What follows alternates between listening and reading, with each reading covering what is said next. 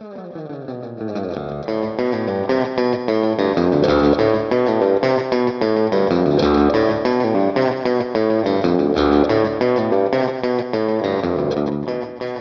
and welcome to Woman Inherits the Earth, a mother-daughter podcast about the representation of women in movies and television.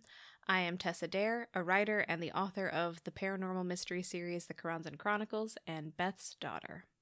And I am Beth Von Baron, Tessa's mother and also a writer. In this podcast, we talk about movies and television that feature women as the leading characters or where the story focuses on women or women's issues. Our discussions will also touch on roles available to women, how men have dominated the film industry since its beginnings, and whether or not that is changing. Today we are discussing Past Lives. Past Lives was filmed or released. It was filmed in 2022, released in 2023 by Killer Films and 2AM Production. It's an hour and 45 minutes long, written and directed by Celine Song, S-O-N-G, produced by David Hinojosa, I'm not pronouncing that one correctly, Christine Vachon, and Pamela Koffler. Director of photography is Xavier Kirchner, and I meant to look that name up to see if it was a man or a woman, but it didn't. Production designer is Grace Yoon, and it was edited by Keith Fraze. And the reason we go over these kinds of things is because we want to see how many women versus men are involved in the production. It seems pretty even in this particular film. The movie stars Greta Lee, Teo Yu, and John Magaro. There aren't a lot of actors in this film. They're actually the mother and father are in it. You see them in the beginning, and then you don't really see them again except for she talks to her mother a couple times on the phone. Yeah, you hear her voice. Yeah, you hear her voice, but we don't really see the dad again. They're a group of friends in Korea. Yes. His friends. Haesung's friends. And I'm not sure we see anybody. Well, they're character actors, I guess, on her side of the story that other than the love interest, I'm not even sure we have names for. Yeah, there's a bit where she's at the artist retreat and you see that there are other people there, but I don't think they even get any audible dialogue. Mm-hmm. And then there's the two young actors who play Haesung and Nora as children. Yeah, and they are wonderful. I didn't get their names, but that would have been a good one to get because they're very good. I heard a little bit of trivia about the casting process for them. Apparently, when they did like a chemistry test for the two young actors, and while they were doing the chemistry test, the young boy was told to ask the young girl not to leave Korea, and the young girl got so distraught and cried and asked the director or somebody if she had to leave Korea or if she could stay. And the director was like, "You can stay. The character has to go." But yeah, that's pretty wild. So they clicked. Yeah, their chemistry clicked. That's great. Yeah, the movie is set in Korea and New York, and we should say South Korea. South Korea, yes. I think it's mostly Seoul. It's Seoul, yeah. Yeah, it's all Seoul, and it's 12 years apart and 24 years apart. So it's set when they're children, and then 12 years later, and then 12 years after that. So basically over a 24-year span. IMDb provides this summary. We're going to start using their summaries whenever possible because it's just a very succinct way to get into the story without having to sit here and talk to you about the summary for 25 minutes. So Nora and Haesung, am I pronouncing his name right? I think so, yeah, Haesung. Okay. Yeah. Okay, so Nora and Haesung, two deeply connected childhood friends, are wrested apart after Nora's family emigrates from South Korea. 20 years later, they are reunited for one fateful week as they confront notions of love and destiny. However, it is 24 years. And I think when she is, as a child, her name is not Nora. It's Na Young. No. Na Young. Na Young. Okay, so not a great summary, but it does the trick, tells you the basic storyline. Yeah, the basic storyline is the whole movie is framed from the final meeting. The very first scene that we see is a snippet of the final hangout conversation in the bar where we can't actually hear anything they're saying, and instead we hear two strangers that we don't see observing this conversation and trying to guess. I think it literally starts with the line, "What do you think they are to each other?" and you can see Hae-sung, Nora, and Arthur sitting at the bar, and Hae-sung and Nora are looking at each other, and Arthur is on Nora's other side and is not quite as involved in the conversation, and that's part of what the two strangers are speculating about, is there a romantic connection there? How are these people related? And one of the things that they note is that Hae-sung and Nora don't even appear to be talking to Arthur, but he's clearly there with them. And we see this scene again when it actually happens in the course of the storytelling. And that is remarkable, because I am kind of at points in their conversation wondering, how do you think this is making Arthur feel? Mm-hmm. But anyway, the opening scene is just one of the best opening scenes I think I've ever seen in a movie. Yeah. It's giving you, there are actually 2 or 3 scenes during the course of the movie that give you some history and some background in a very interesting and unique way. This is one of them. And at the end of the scene, Nora turns, and this does not happen in the actual scene in the movie, but in this intro scene, she turns and looks at the camera at the end of that scene, looks dead on at the camera. And it's just wonderful. That whole opening is very good, and it gets your interest immediately. It's like, what is going on here? What are these three people's stories? And it's just a great way to open it. It's somebody else observing them, trying to figure it out. And that's what we're doing. We're observing them. We're trying to figure it out. And there's so many emotions on Greta's face in that scene. Yeah. But it's a wonderful opening. Yeah. I mean, yeah, we can talk about this again later, but Greta Lee's performance in this movie is incredible. In that scene, in that opening scene, she does this amazing job of somehow simultaneously conveying emotions and also mystery. Like when she looks into the camera, it's almost like she knows that you don't know what's going on in her head and you want to know. And she's not letting you in quite yet. And then, of course, we get a title card that says 24 years earlier, as if to say, this is how far back we're going to have to go to explain this moment. To tell the story, yeah. She does this quite a few times during the movie. And this is what struck me about her acting. I don't know if it's the writing, the directing, or just the way she interpreted it with her in her acting.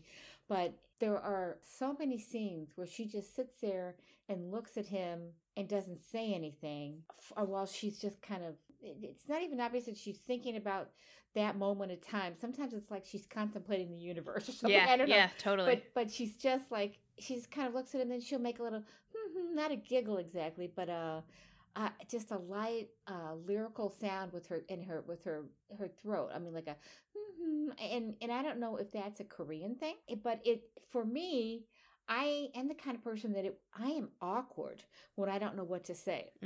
I feel very awkward. And in these scenes, and they happen 6 or 7 times in the movie, I'm sitting there getting antsy, thinking, I feel this is very awkward, that they're just sitting there and there's no dialogue and they're just not even, it's a companionable silence. But you can also see on her face that she is just, I don't know, at one with the world, whereas he looks tense and uncomfortable. Yeah. So, and she doesn't, I don't know if she's oblivious to his discomfort or if I'm overthinking it. But it's wonderful acting. I mean, my interpretation was not that she's oblivious to his discomfort.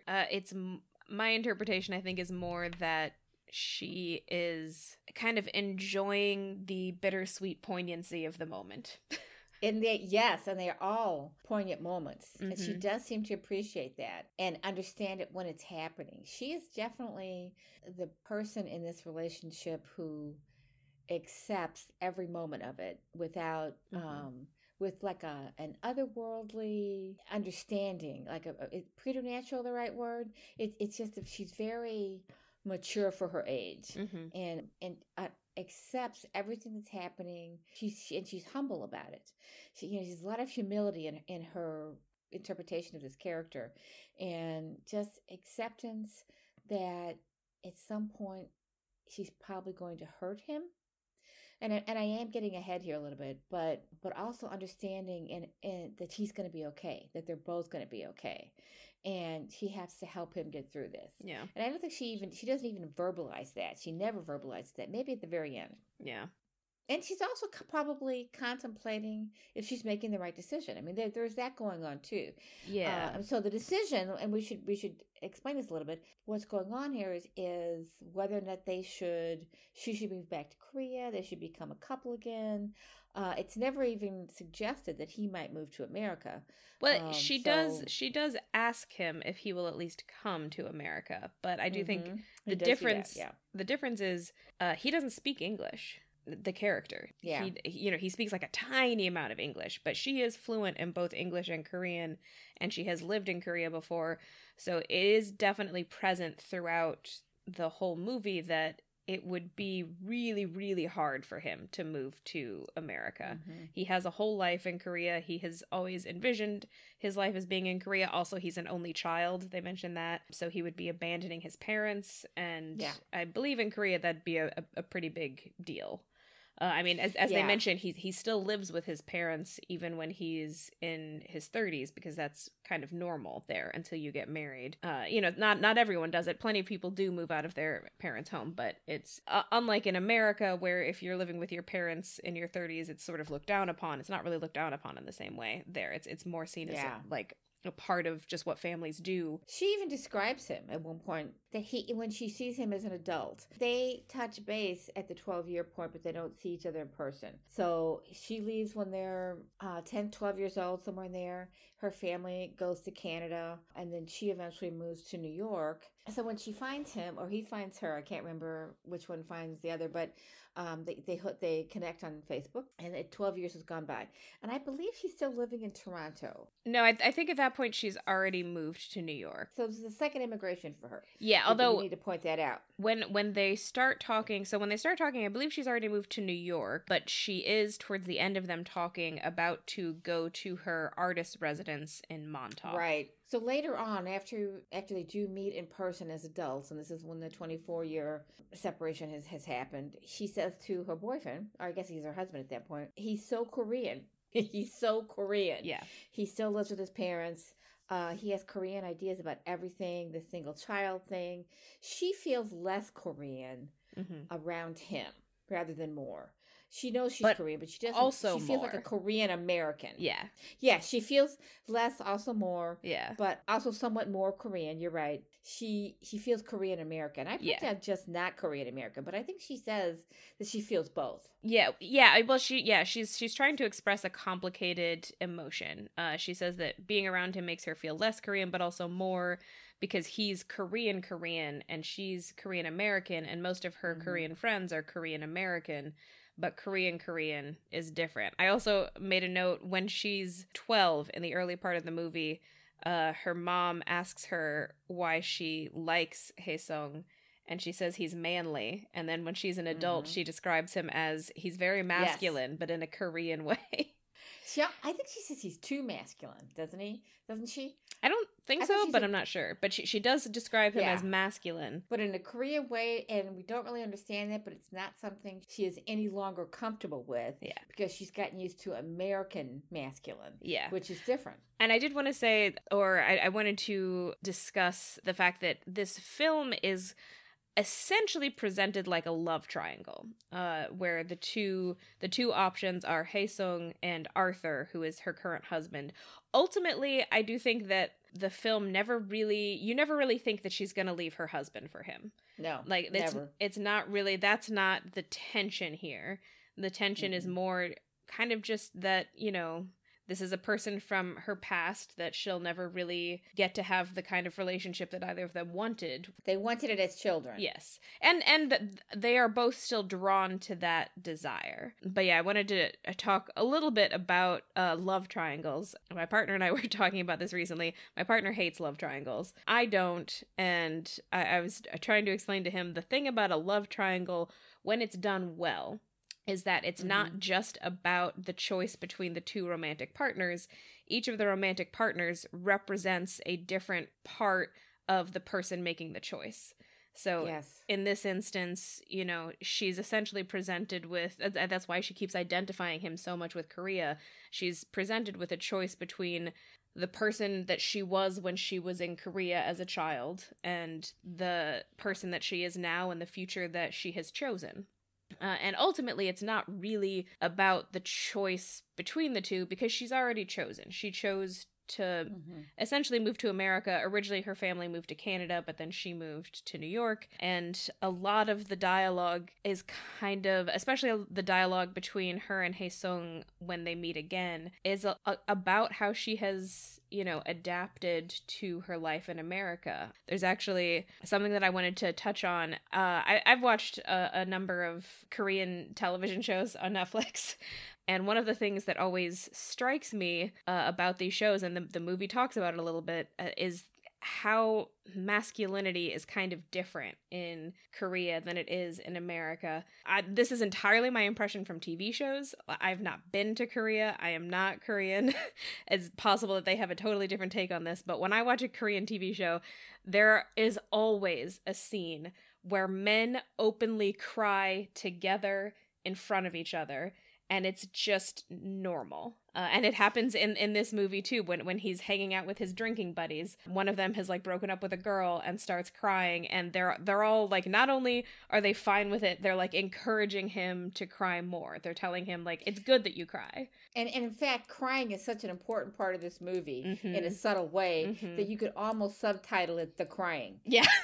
It's a major theme here. Yeah. And yet it's very subtle. Yeah. And I would, backing up just a second about the whole Korean thing, though, you did go to high school with South Korean students who... I did. And so I think you have a better handle on Korean culture than most of us would. So I think you do bring some authority to this.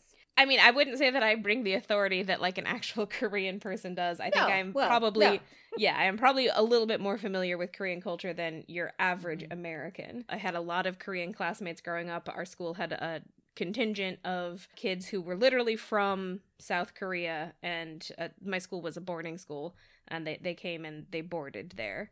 So I knew about the mandatory military service, for instance. All men in South Korea have to do, I think, 2 years of mandatory military service. The crying thing, so for me, it's always striking to see men cry openly and to have no one react as if they have impugned their own masculinity in some way. It's just a normal part of expression, and crying is not gendered the way that it often is in America, where, we have kind of an anti-crying culture in America to a certain extent. With women too. I mean, women aren't supposed to cry either. So. And what I was going to say is, for me, the masculine side of it is much more striking, but it's not just about the gendered side of it, because, these shows also have women being a lot more openly effusive with their emotions than we tend to allow in America. And Nora talks about that. She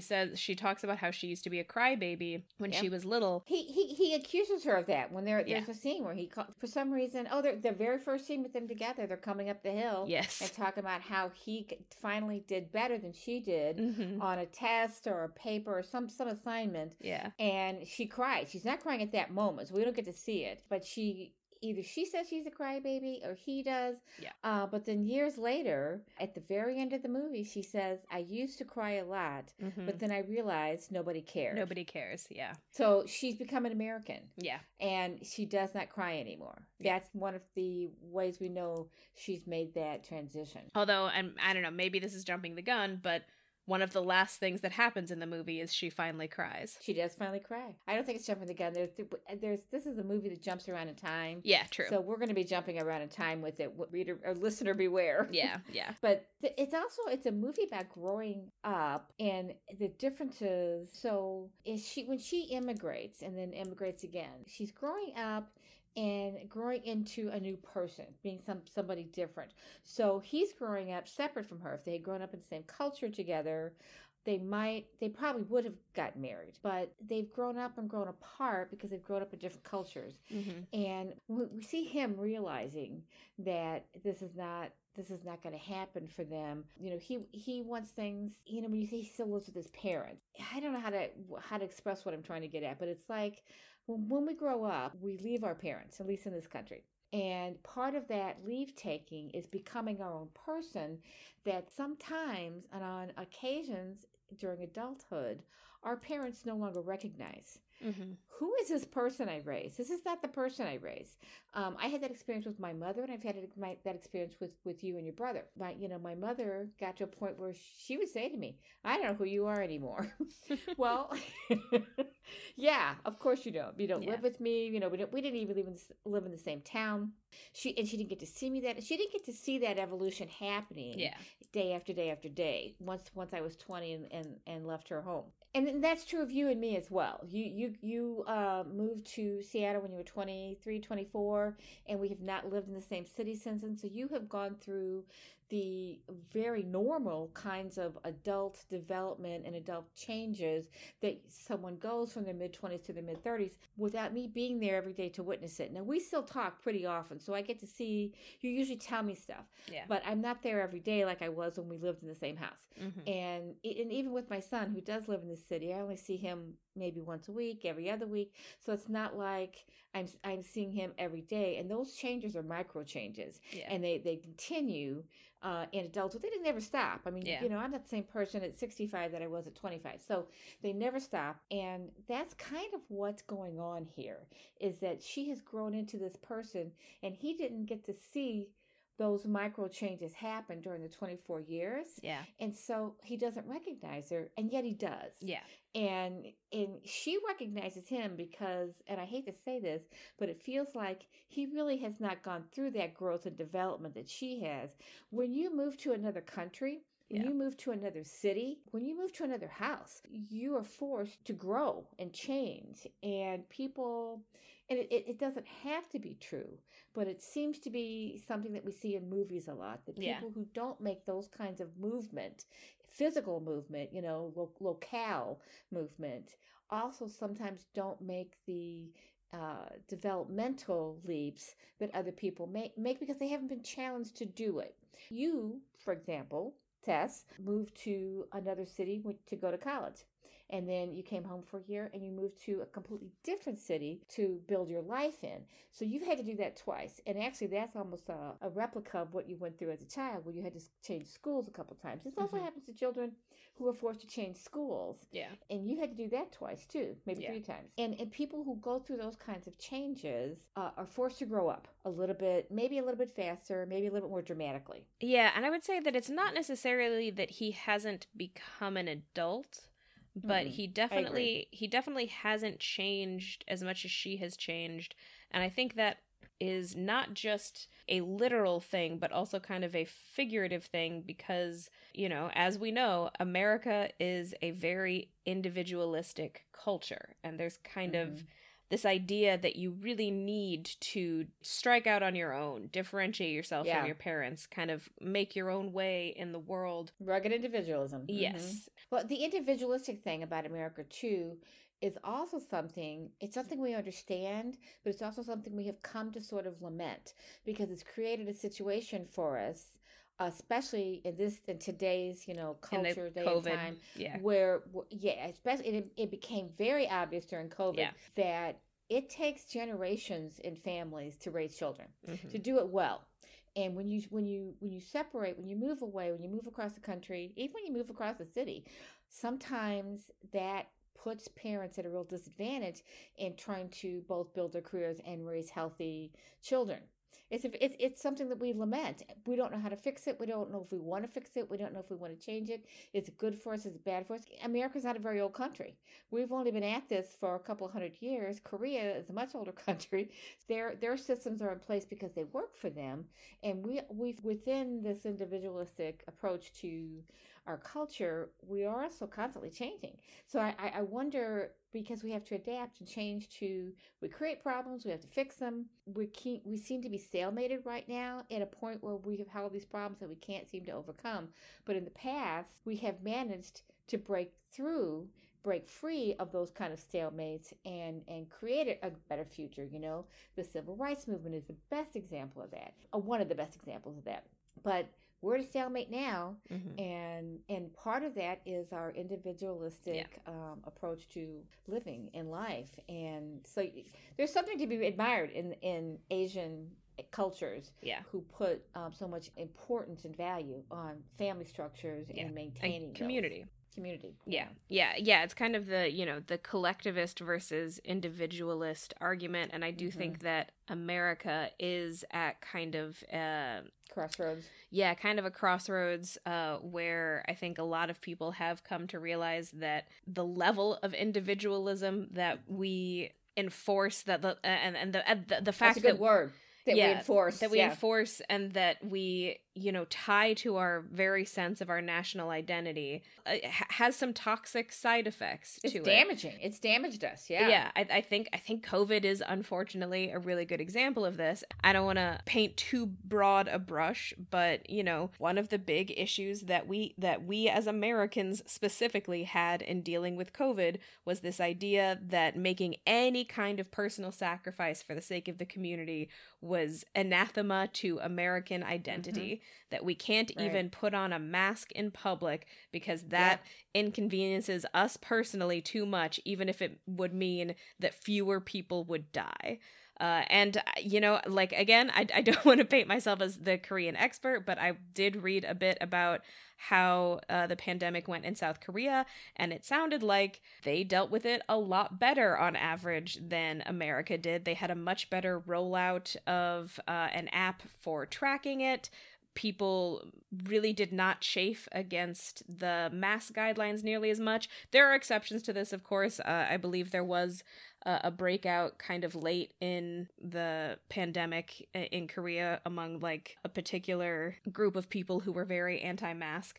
But overall, most people were on board with putting on masks, and South Korea did not have to do quarantining for nearly as long as we did in America, because they had this system in place where everyone downloaded an app on their phone, and everyone, when they would go into any public enclosed space, there would be a person at the door who would take their temperature. And people just submitted to this. And because of that, because everyone had that sort of collectivist idea that this is good for the whole community and it's just temporary, they didn't have to shelter in their homes for nearly as long because they had these other precautions in place that people went along with. And as soon as you start talking about an app that tracks anything about you in America, half the people you're talking to are going to freak out about privacy, even though we've already sold all of our information to 10 different companies.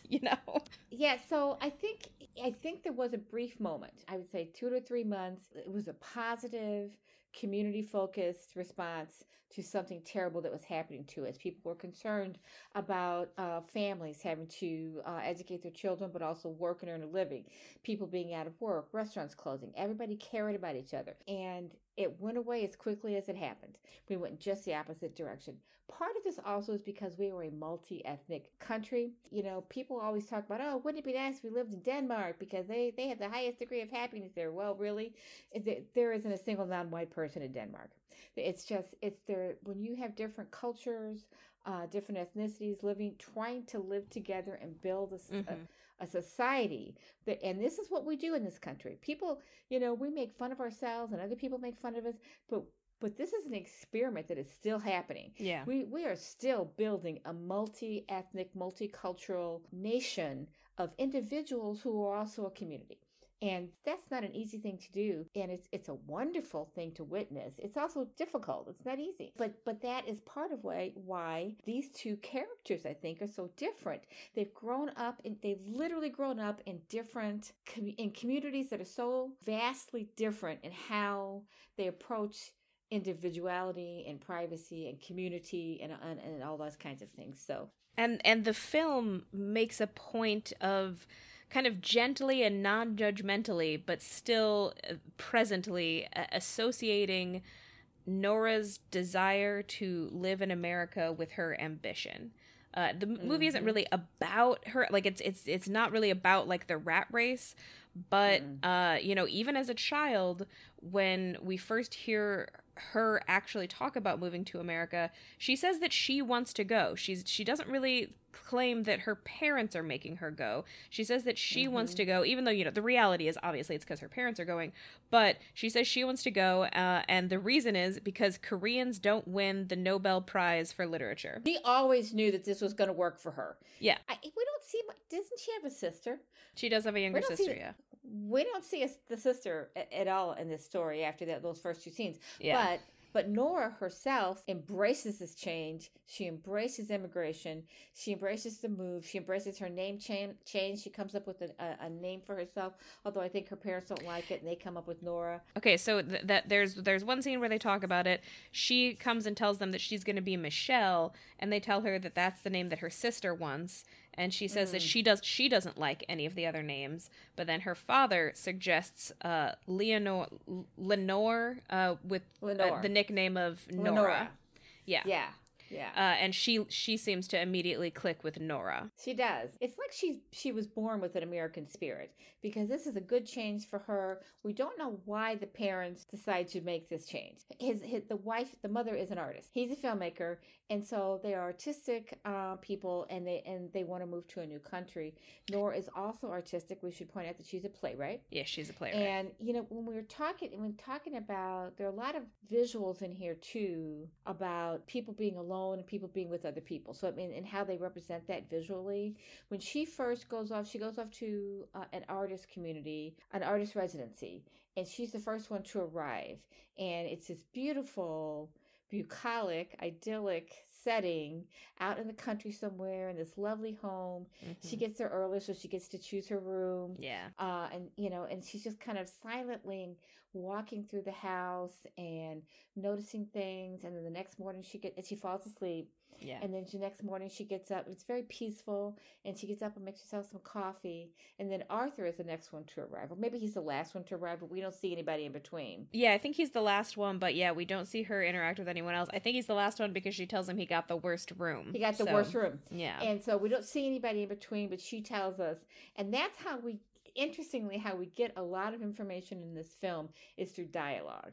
Now we don't see it happen so much as they talk about it, but this is where they meet and they hit it off. So there are a few scenes in the movie where the filmmaker takes a real interesting approach to filling us in on what's been happening. Mm-hmm. So there's a scene, I guess, where they're coming back from Canada, and by they I mean Nora and Arthur have gone to Canada, and at this point we've skipped some time, and we find out, I don't remember all the details, but the customs guy is asking them questions. Are you married? Do you live together? Blah, blah, blah. And so we find out that they are married, that they live together. And there's a couple other things. So all of these things that we didn't know that had happened in between the last time we saw them together, because we're skipping back and forth between seeing her life and between seeing Hae-sung's life. So that's one time. And that's a really interesting way of filling in what's taken place at that point. So they have gone to meet, he's gone with her to meet her parents. So another one happens, and this is my favorite scene in the movie, I think, when they're in bed together, and they're falling asleep, and they're talking, and it's just a very intimate conversation that's really well written. They're talking about how they met, how insecure he feels. Mm-hmm. Does she love him or does she need him? How he wants to learn Korean so he can understand her when she's dreaming, because sometimes she speaks aloud when she's dreaming. But he kind of asks her, what would have happened if we hadn't gone to this artist residence? If we hadn't, what happens in their life is they meet at this artist residency. They both need a place to live, so a cheaper place to live, so they move in together. Yeah, they found out that they both lived in New York, so they moved in together to save on rent. They got married so she could get a green card. She needs a green card. Yeah, she needs a green card, so they get married. So how they've gotten to that point is a series of what ifs for him. Yeah. What if this hadn't happened? What if that hadn't happened? Yeah. But while he's going through that questioning of what if, we find out what's happened in their life. Yeah. It's just a real interesting way of telling the story without making us walk through all of those scenes with them. Yeah. So I love the filmmaking. It's really wonderful. It's different. Yeah. He's feeling insecure because he feels like her story with Hae-sung is, kind of this beautiful fairy tale story, and their story together, Nora's and Arthur's, is just sort of a series of practical decisions. Yeah, it's exactly right. It's very practical, and yet they are obviously clearly devoted to each other. There's a scene, they are so comfortable with each other. There's a scene that I just thought, this is definitely a younger couple. She walks into the apartment. I think it is the first night she has spent a day with Haesung, and she comes home, and Arthur is sitting on the couch playing a video game. And she walks in, takes her shoes off. It's very, they're very good about taking the shoes off when they walk in. Puts her keys down, walks into the living room, and he's playing a video game. And I thought, that is something that only a younger person, I think, could relate to, because I have never walked in to my home where, my spouse or partner was playing a video game. That's not something my generation did. Yeah, it's not exactly the same, but I feel like it would be the equivalent of, like, in an old sitcom, walking home and the man is watching sports on television. Like, it's not exactly the same, because I don't think that the drive to watch sports is exactly the same as the drive to watch video games. And I think that video games are super not gendered, because just as many of my female friends play video games as my male friends. And actually right now my partner and I are playing Baldur's Gate together. But yeah, no, that was definitely a very, like, modern, this is what couples do now. It is very normal for a modern couple of my age for one of them to be playing a video game at any given time. Yeah. That's my point, is that partner, whichever one it is playing a video game. If they were sitting there watching the news or watching a TV show or watching a movie, that would be more my generation. So I thought that was real interesting that she walks in on him, and even though she's not American, I mean, she wasn't raised in America, it's still a very American scene, and it may be something that happens in Korea too, but they don't present it that way. We don't see Haesung playing video games with his buddies. The only time we see them together, in fact, is in a bar or a restaurant, I guess. Yeah. I mean, there definitely are a lot of video game players in Korea, and I know that because there's, like, a popular video game, I believe it's StarCraft, where a number of the players, there's, like, a big contingent of professional players who, like, compete, and the best ones are the South Korean ones. Oh, wow. Yeah. I didn't know that was a thing until a couple of years ago, and I saw it in a movie, that there were competitive video gamers out there, and there's betting. People bet on them. So yeah, you can make a living doing it. It is actually very difficult to make a living doing it, but you can.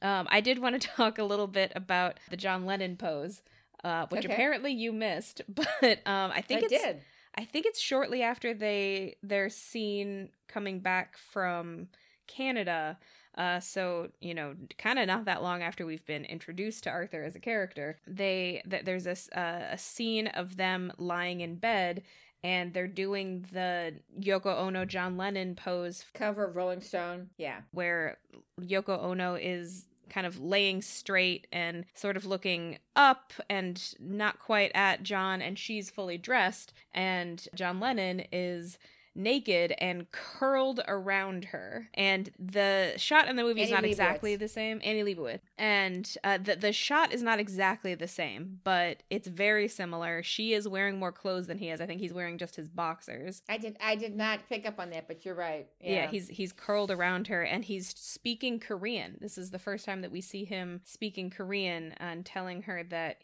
he's hungry, and they just have a conversation about what they're going to have for dinner. But I feel like that was an intentional homage, because it's so similar to that photograph. And, they are also, it's not, Yoko Ono is Japanese. And by the way, just turned 91 a couple of days ago. We don't see her in public a lot anymore. But that photograph has always haunted me. I think it was on the cover of Rolling Stone just a week or two before he was killed. So it wasn't very long. And it's a haunting photograph. I'm surprised I didn't pick up on it. But there's a lot of Asian American stuff going on in the film, and scenes of Seoul, landscapes and the cityscapes, contrasted with New York City. We never see Toronto for the most part. She's lived there for 12 years. Yeah, we just see the airport. We don't really see that. You just see the airport. But New York contrasts with Seoul, and it's interesting because I love the opening with where the kids are coming up the very steep hill. They're walking up a steep hill to get walking home from school, and it's just a really great shot of where and how they live. Yes, and how close the the homes all are. Yeah. There are a lot of places other than America that are really densely populated like this. Yeah. And they're not poor. He grows up to be an engineer. It's just a city thing. Yeah. It's just a city. It's just how it's a population. They just have a huge population, and they're all urban dwellers, so they live really close to each other. And they both are educated. Their families are educated. But this is just the way it is in Seoul. Then you come to this country, and part of me thinks that when she gets to that house out in the country where there's, a lot of land and it's not densely populated, that contrast is just so beautiful for her. She's not used to that. We don't know what Toronto's like or where they lived in Toronto.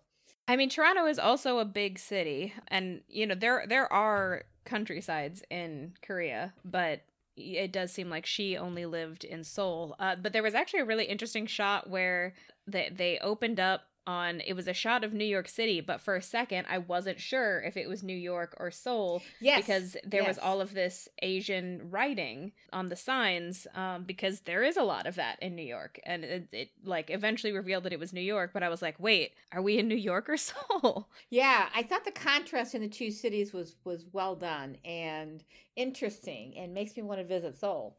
Because it's a very interesting city. Yeah, this was definitely a good movie for if you would like to be enticed to go check out Seoul or New York. It a lot of really beautiful cinematography of both cities.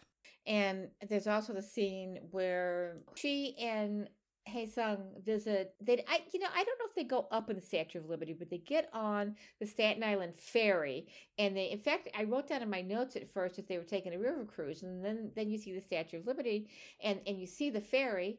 I don't think they're on the Staten Island ferry, so I don't think they were going to go to the island where the Statue of Liberty is, but they do see it very, real close up. And in fact, he tries to take a selfie with the statue in the background. She says, "Here, let me take it." But then when she's telling this story to Arthur, he admits that he's a native New Yorker and he has never been up in the Statue of Liberty. And that immediately made me feel like, I get that.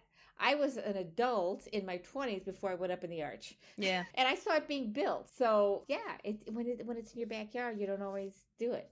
I feel like I do know one of my friends who's actually lived in Seattle their whole life who hasn't gone up in the Space Needle. I, meanwhile, have been up 4 times. Of course. Because since I'm not from here, for a couple of different reasons, but since I'm not from here, every time someone has come to visit me, we go up the Space Needle. That is primarily why I have gone up in the arch too. Now, of course, I had the experience of working at the arch, but during the 2 years that I worked there, I never once went up in it. But then when family visited, I would take them up, But I was in my 20s before I ever went up in the arch. So, and this is a young man who's 30ish and has never been up in the Statue of Liberty. So that's kind of wild. Yes. Well, if it's something there, you take advantage. You just assume it's always going to be there. Yeah. I did also, since we're talking about it right now, I wanted to say one of my favorite shots in the movie is when I believe it's while Hae-sung and Nora are talking over, Skype or some kind of computer call. It does this pan of Seoul during the day, and then it cuts to New York at night.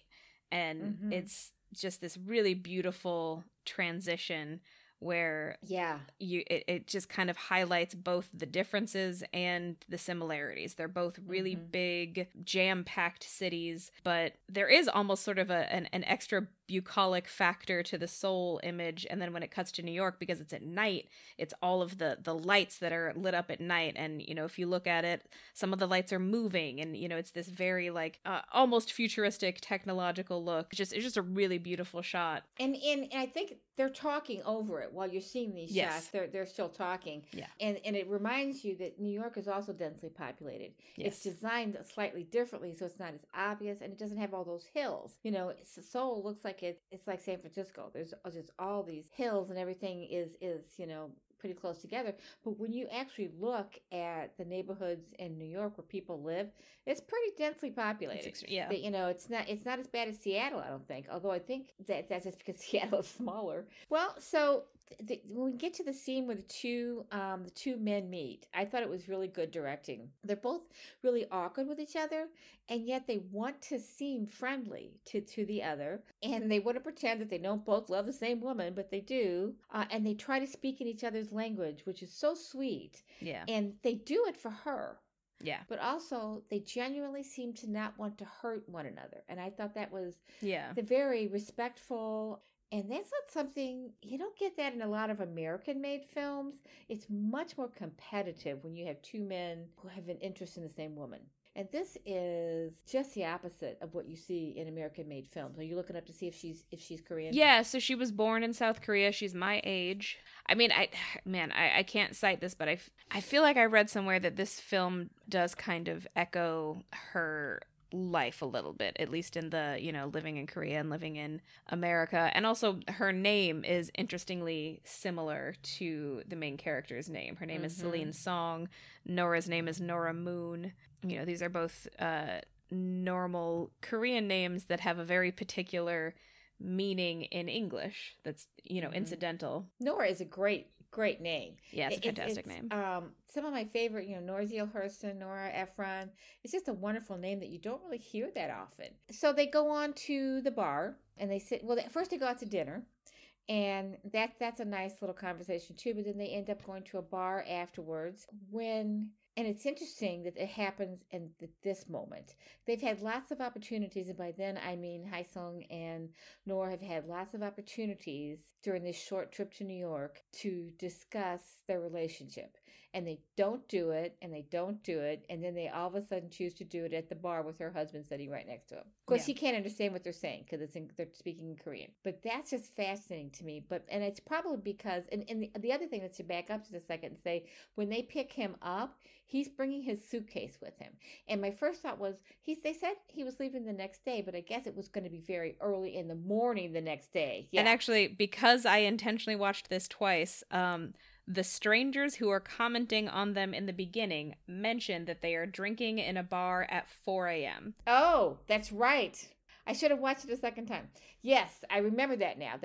So they are intentionally staying out long enough so they can get him to the airport. Yes. And maybe then he can sleep on the plane because it's going to be a long flight. So, yeah. So he's got a suitcase with him wherever they go. There's not a lot, I don't think, that happens in the restaurant, but most of the majority of their interaction, their most honest interaction with each other happens in the bar. So it's kind of it's not the turning point in the film because it's at the end, but it's kind of a linchpin of the film. So where they really talk about how they understand, I think he would still love to see her come back to Korea and be his wife, but he also understands that is not possible for her. The very fact that she could leave Korea means that she is no longer as Korean as he is. And they talk about that. Do you want to? Yeah, some of the things that they say, he eventually says that it's good that she emigrated because Korea is too small of a country for her, and that is something like, her ambition works better here. But he also says, I didn't write down exactly how he put it, but he says something like, you were a person who was always going to leave, and that is part of who you are, and I loved who you were. So it's like he does love her, but it's kind of in this inherently, it's like the thing that he loves about her is also the reason why they can't be together. He loves this person who had to come to America to live this life that she wants, and that means that they can never be together, but that is also who she is, and he loves who she is. He has to come to America to see for himself that she has made this leap, that she has changed, that she has grown into this person, so that he can accept who she's become and willingly let her go, and so he can go back home and be the person that he has to be for his family, for his parents, for his community. He's an only child. Yeah. He has to take care of them, presumably, as they grow older. And he's got a life there, but for that life to proceed in the way that he wants it to and needs it to, and his family needs it to, he really has to see for himself that she is not the kind of person who can come back and live in Korea. And so that brings us to the end of the film, film, and it's both beautiful and heartbreakingly sad. There's a lot of the melancholy is a continuing tone throughout the movie, and yet it's not a bad melancholy, and I'm not even sure I can explain how that is. It's a kind of melancholy that people accept when they realize that to grow and to become who they are, they have to let go. In fact, who is it that says this at the beginning? If you leave something behind, her mother says this. If you leave something behind, you gain something too. But you have to kind of reverse that and say in order to become who you are, to gain who you are, you sometimes have to leave past lives behind. Yes. And that's what she has chosen to do. She has chosen to leave this past life behind, even though he was fundamental to her early years. He was a good friend. They supported each other. They had a strong connection, and they can still have that connection. I don't think either one of them thinks they're going to lose that. I see them communicating in the future, via Facebook or whatever, maybe, or maybe not. Maybe they have to completely, for him, maybe he has to completely cut off all communication. We don't really know what's going to happen. So, but I do think that to let go of that, he has to let go of their past life. I don't think she does. I think she could still have a relationship with him. Maybe after he gets married and has children and moves on, who knows? But he can't do that while he still has this idea in the back of his head that he's going to build a life with her. Yeah, well, he's still sort of holding on to the dream of her. The thing that she says to him is that the girl that he loved was real, but she's not her anymore. She says, 20 years ago, I left her behind with you. Yeah. And that plays out on the carousel scene really well visually. It's a beautiful visual. They're discussing who they were, who they are, what they wanted as babies, what they want now. It's just visually perfect. She is relaxed and comfortable in her skin. They're sitting on a step in front of the carousel as it's going around. And it's going around and around, and they're sitting there, and he's sitting stiffly, but the carousel is always in motion. And she's very relaxed. She's kind of leaning. Her blouse is somewhat open. It's just a great visual, and it describes visually pretty perfectly where they are and who they are, how different they are. Yeah. And then they also, in that bar conversation, and earlier, so one thing that we didn't talk about is when she first meets Arthur at the artist residency, she has a conversation with him where she explains the Korean concept of inyon. Well, have we not talked about this yet? It's a really important part of the movie. It's a very important part of the movie. It's kind of the underlying theme, or one of the underlying themes, this idea of inyon, which is essentially fate, but it's fate specifically, kind of a Buddhist idea of fate that is based on the concept of reincarnation and having past lives.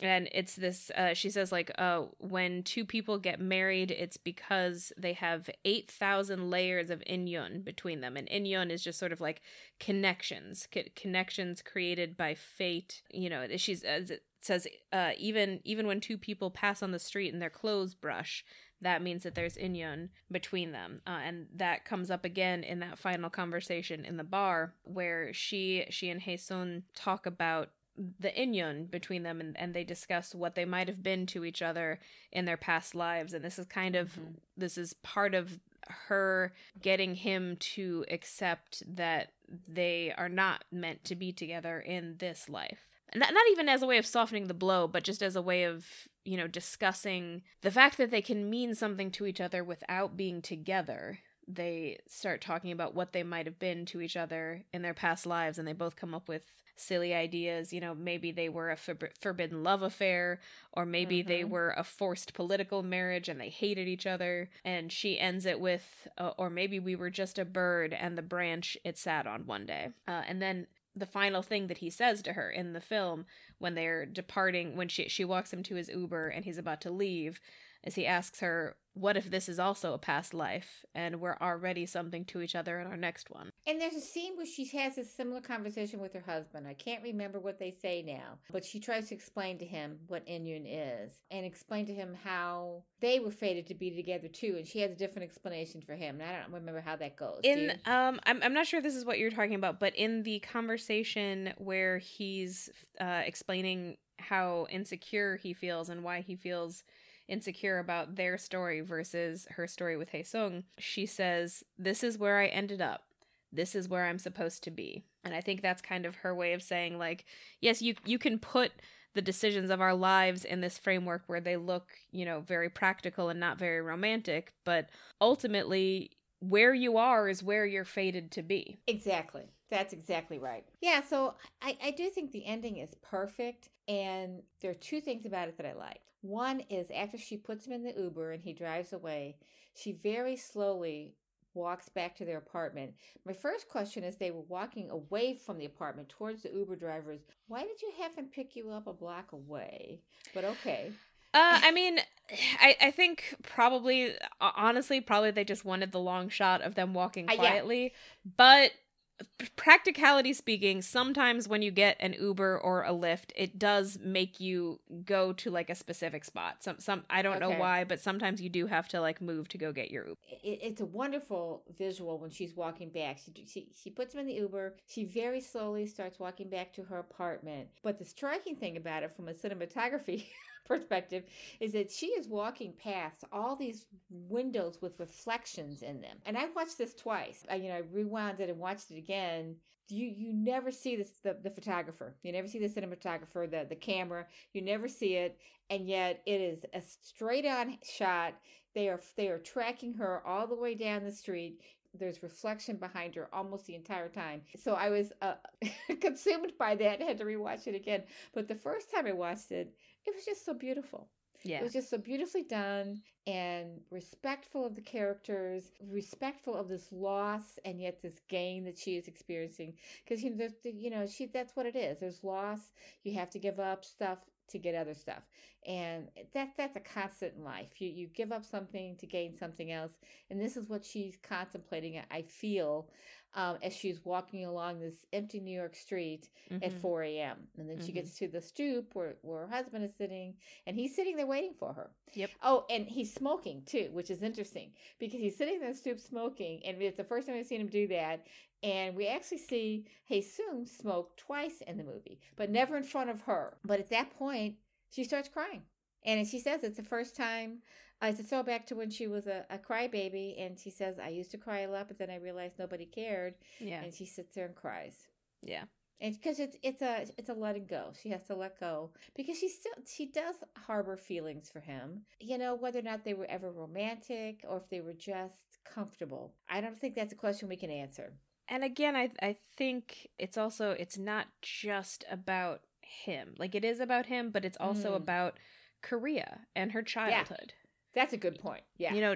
This is, and I think that also relates to the thing that her husband says, again, in the conversation where he's talking about his insecurity. He says, "You dream in a language I don't understand." It's like there's a whole... Great. Yeah, it's like there's a whole place inside of you where I can't go. And, I mean, that is true of every relationship. That is just a part of being human. But in this case, it's also a bit more literal because in a way, he can never go to the Korea of her youth. He can never go to Korea and know what it was like to grow up there. He can visit, but it's never gonna be the same for him as it is gonna be for her because to her, she's not a tourist. She grew up there. But that's also true of every relationship. Yes, When you don't know what the person you marry, what they went through as a child. You know what they tell you. Yeah. But you can't experience it. So it's just that theirs was across international boundaries. So yeah. And in this film, it's kind of represented literally with Hae-sung. She will always have a relationship with him that her husband will be on the outside of to some extent. Yeah. And that doesn't invalidate their relationship, and it doesn't mean she's going to leave her husband for Hae-sung. It's just that is a part of her, and it's a part of her that ultimately is in the past, and she can't, it's always going to have this emotional resonance for her, but it's not a part of her everyday life anymore. Yeah, it's her history. Yes. It's her personal history. And I got a feeling that she's going to use it in a play. Probably. There was one shot that I wanted to talk about that I didn't notice until my second time through. It's another time, and this relates to what we're talking about. It's another time when she's talking to Hae-sung on the video chat when he's in the what is it called? It's not a funicular. The car, the cable car. He's in a cable car in Korea. And he shows her the visual that he's looking at. And it's while she's looking at that image, which is an image of Korea, that she says, "I miss you." Like, she is talking to him, but she's also talking to Korea. Missing Korea, yeah. And missing her youth. You know, there's a lot, when we talk about our past lives too, there's so many ways to look at that title. You know, maybe it's reincarnation. Maybe it's just that as we grow older, we become different people. You know, we're not the same person at 65 that I'm not, that I was at 45 or 25 or 5. And it almost feels like when you look back at your life, and the older you get, the more you experience this. When you look back at your life and you see all these different, you know, kind of, I don't know, divided into sections, that it feels like a life into itself. Well, that was one life. Childhood was one life. High school was one life. College and the young adult years were one life. Having young children was one life. And so sometimes we look back at those past lives and miss them. I often think that, you know, when I think about my children and how you were as young children, I would never want to go back there because you're grown up, you know, and blah, blah, blah. But I miss that part of our life where we all lived together and in the same house, and you were young children. Those experiences, that's a once in a lifetime kind of experience, having children. So I miss that life. And I mean, I miss you guys too, not living with me, but it's the life that we had that I miss. And there are lots of those instances over the course of a human life, if you're lucky and privileged enough to live a long life, that you can look back and say, your past lives, you know, my childhood, my young adulthood, when the kids left the house and all of a sudden I could do stuff again. You know, those are all past lives. So that's part of the title too. And so she is always going to have that childhood with him as a past life, in addition to whatever Inyun past life they had together. Yes. So. Yeah. A bird and the branch that it sat on. So there's some details in this movie that I really like a lot. And I'm just going to skim a few of them. One of the opening scenes is they're having noodles for breakfast in Korea. And I thought, wow, there probably isn't a better way to emphasize the difference in cultures than to show how people eat breakfast. So what they eat for breakfast. They had noodles and tofu, and there were a couple of other things, nothing that looked at all American. You know, we sit down to breakfast in this country, and this is shown in movies and TV shows all the time. It's cereal, or it's eggs, or it's toast. Very, very different from Korean. And the mother made a whole meal. I think this was Hae-sung's family. So he sat down to breakfast with his mother and father, and she had made, that table was full, and it was breakfast. And I think we tend to when we make breakfast at home, it's a much simpler matter than dinner in this country. I mean, I think the concept of having breakfast-specific foods is kind of a Western European thing. Yeah, French, Italian, American, French, Italian, Spanish, English, even. American. Yeah. I think a lot of other cultures. Eggs. It involves eggs a lot of times. Yeah, the idea that eggs are like a breakfast food, a breakfast-specific food. Whereas Asian cuisine a lot of times mixes eggs with noodles. Mm-hmm. Yeah, eggs are an anytime kind of thing. Yeah, so anytime kind of thing. Our concept of breakfast foods is a little bit arbitrary and specific to us. It is. It's very different. So that's one thing. And another thing that I just loved is she's rushing into her apartment, and after she's moved to New York, and she runs in and slams the door, and it's a very quick scene, and you can see that she has written on the wall, not a note, but written in some kind of ink or something on the wall, a note to herself that says keys, phone, wallet. and it's to say, grab those 3 things before you leave. And wow, how brilliant is that? I need to do that. put notes by the doors. She also might be, just because a lot of apartments in big cities will do this, she might be in an apartment where the door locks automatically. Mm-hmm. That's a good point. Yeah. For safety and security. Mm-hmm. That's actually a really good point. In the scene in her apartment, which is set in about 2011, 2012, when she contacts him, she's using a MacBook Air. I have a MacBook Air, and I'm looking at it and thinking, well, that looks just like mine. But then I look closer, and all the icons at the bottom are much bigger, so it's definitely an older version. And these are the things that I noticed and I think they went to a lot of trouble to make these. It's hard when you set something, even especially 10 years ago. It might be easier to set it 50 years ago because people aren't going to notice stuff. But when it's set 10 years ago, you have to be really careful. And I did not have a Mac 10 years ago, but I remember seeing Macs and they had much bigger icons. So yeah, that was really good. Plus they get the Facebook interface right. The Facebook interface, it's kind of hard to say, was very different. And I guess they're Skyping in that scene, and they keep saying whoa, and it sounds like they're saying wow, and I'm watching it with closed captioning turned on, and they're spelling it WOAA. I spell it WHOA when I put it in writing, which is correct, which I think is correct. Yeah, but they're saying it as wow, and that could be an Asian thing, but they can't stop saying it's wow. It's like they're seeing each other for the first time in 12 years, and it's really fun. But yeah, you were talking about the cityscapes of their different worlds was juxtaposed against their fairly dull conversation. I mean, we're hearing them talk, and it's just everyday stuff. But then when they close that down and they continue to communicate with each other, they do it by email, I guess, sometimes. And she's writing out. There's a scene where she's writing out. It's like she's trying to translate. She wants to say something to him, and she's writing it out in Korean. And I don't know if that's letters or... Yeah, I would say characters. So she's getting that ready for her email, and then she's going to translate it. And that made me think, well, does she have a Korean character keyboard available to her? So it's just a silly thing, but... Yeah, I don't entirely know how that would work. There might be a program that she can use, but I think maybe part of the reason she was writing it out is because I think Korean it might not read left to right. It might be up and down, because it looked like she was writing them in columns instead of rows. And she's definitely using some kind of a dictionary or something. So she has not conversed regularly in Korean in a long time, or maybe not written in it. Talking is different than writing. Yeah, I think she still converses in Korean with her mother. Yeah, but she probably hasn't written in Korean in a long time. In a decade. So that's an interesting thing.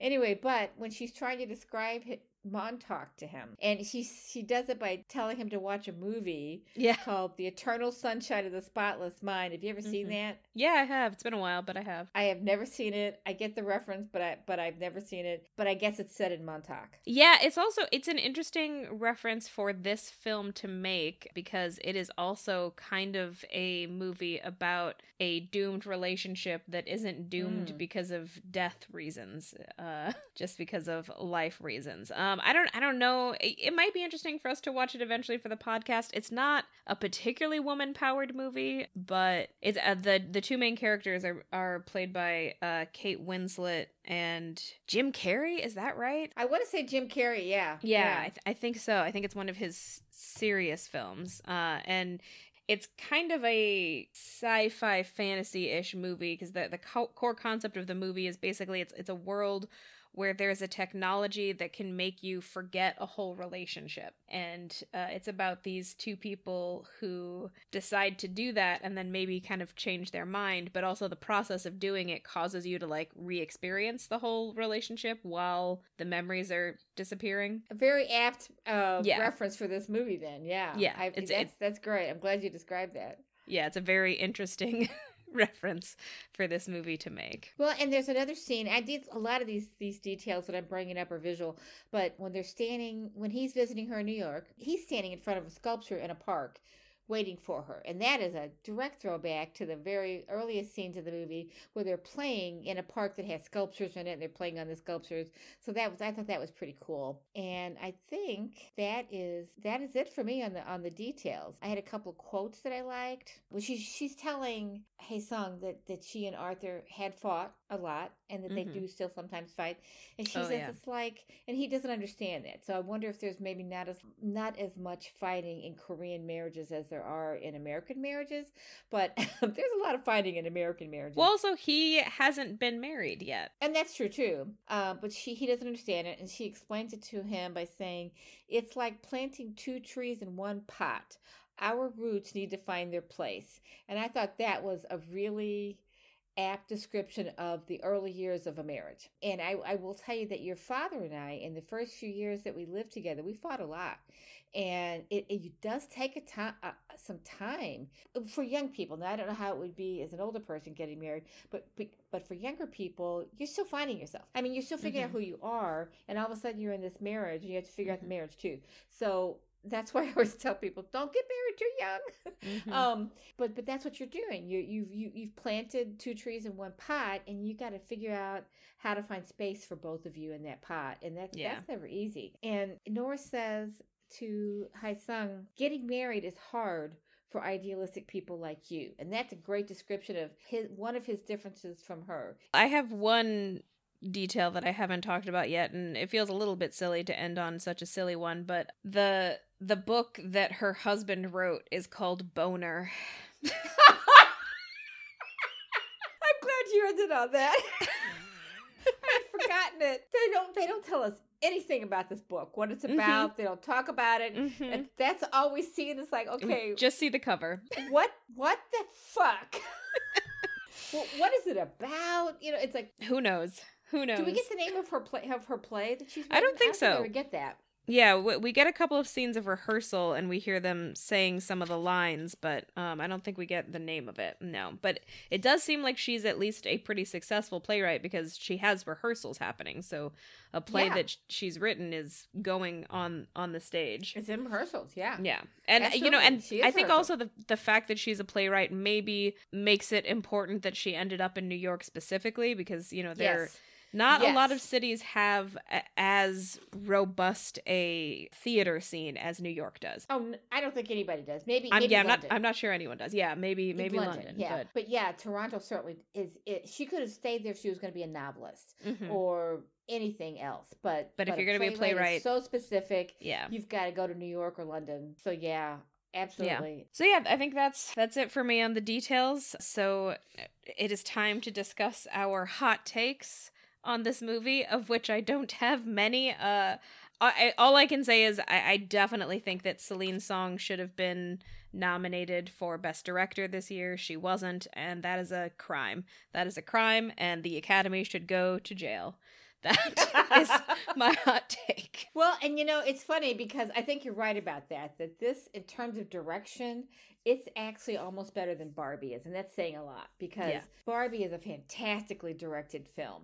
My hot take, let's see if I have anything here. I think there's a lot in here about the fate of how people meet. I like that, because meeting people is fatalistic sometimes. It just happens, and you could be walking, you could stoop over and pick up a nickel and miss meeting somebody. I mean, fate is peculiar, and we don't really understand it, and that's probably okay.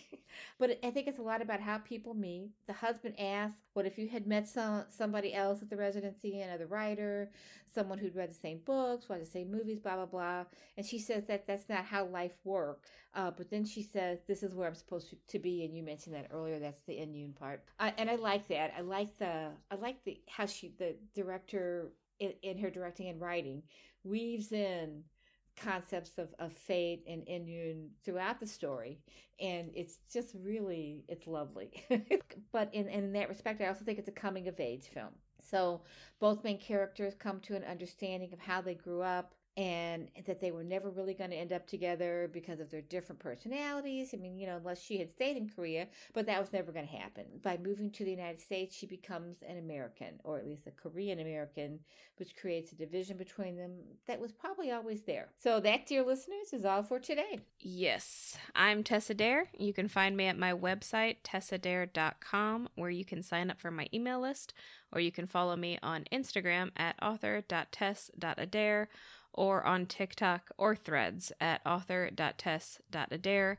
And if you would like to follow us on Patreon, that is patreon.com/whereyoulead. And I am Beth Von Baron. You can follow me on Instagram at STL_writer_Beth. Or you can sign up for my weekly Substack email, Saturday Morning Musings, at stlwriterbeth.substack.com. This has been Woman Inherits the Earth, a discussion podcast about women and movies from the perspective of a mother and daughter. Thank you for listening. We hope you enjoyed it, and we'll tune in for our next episode in 2 weeks.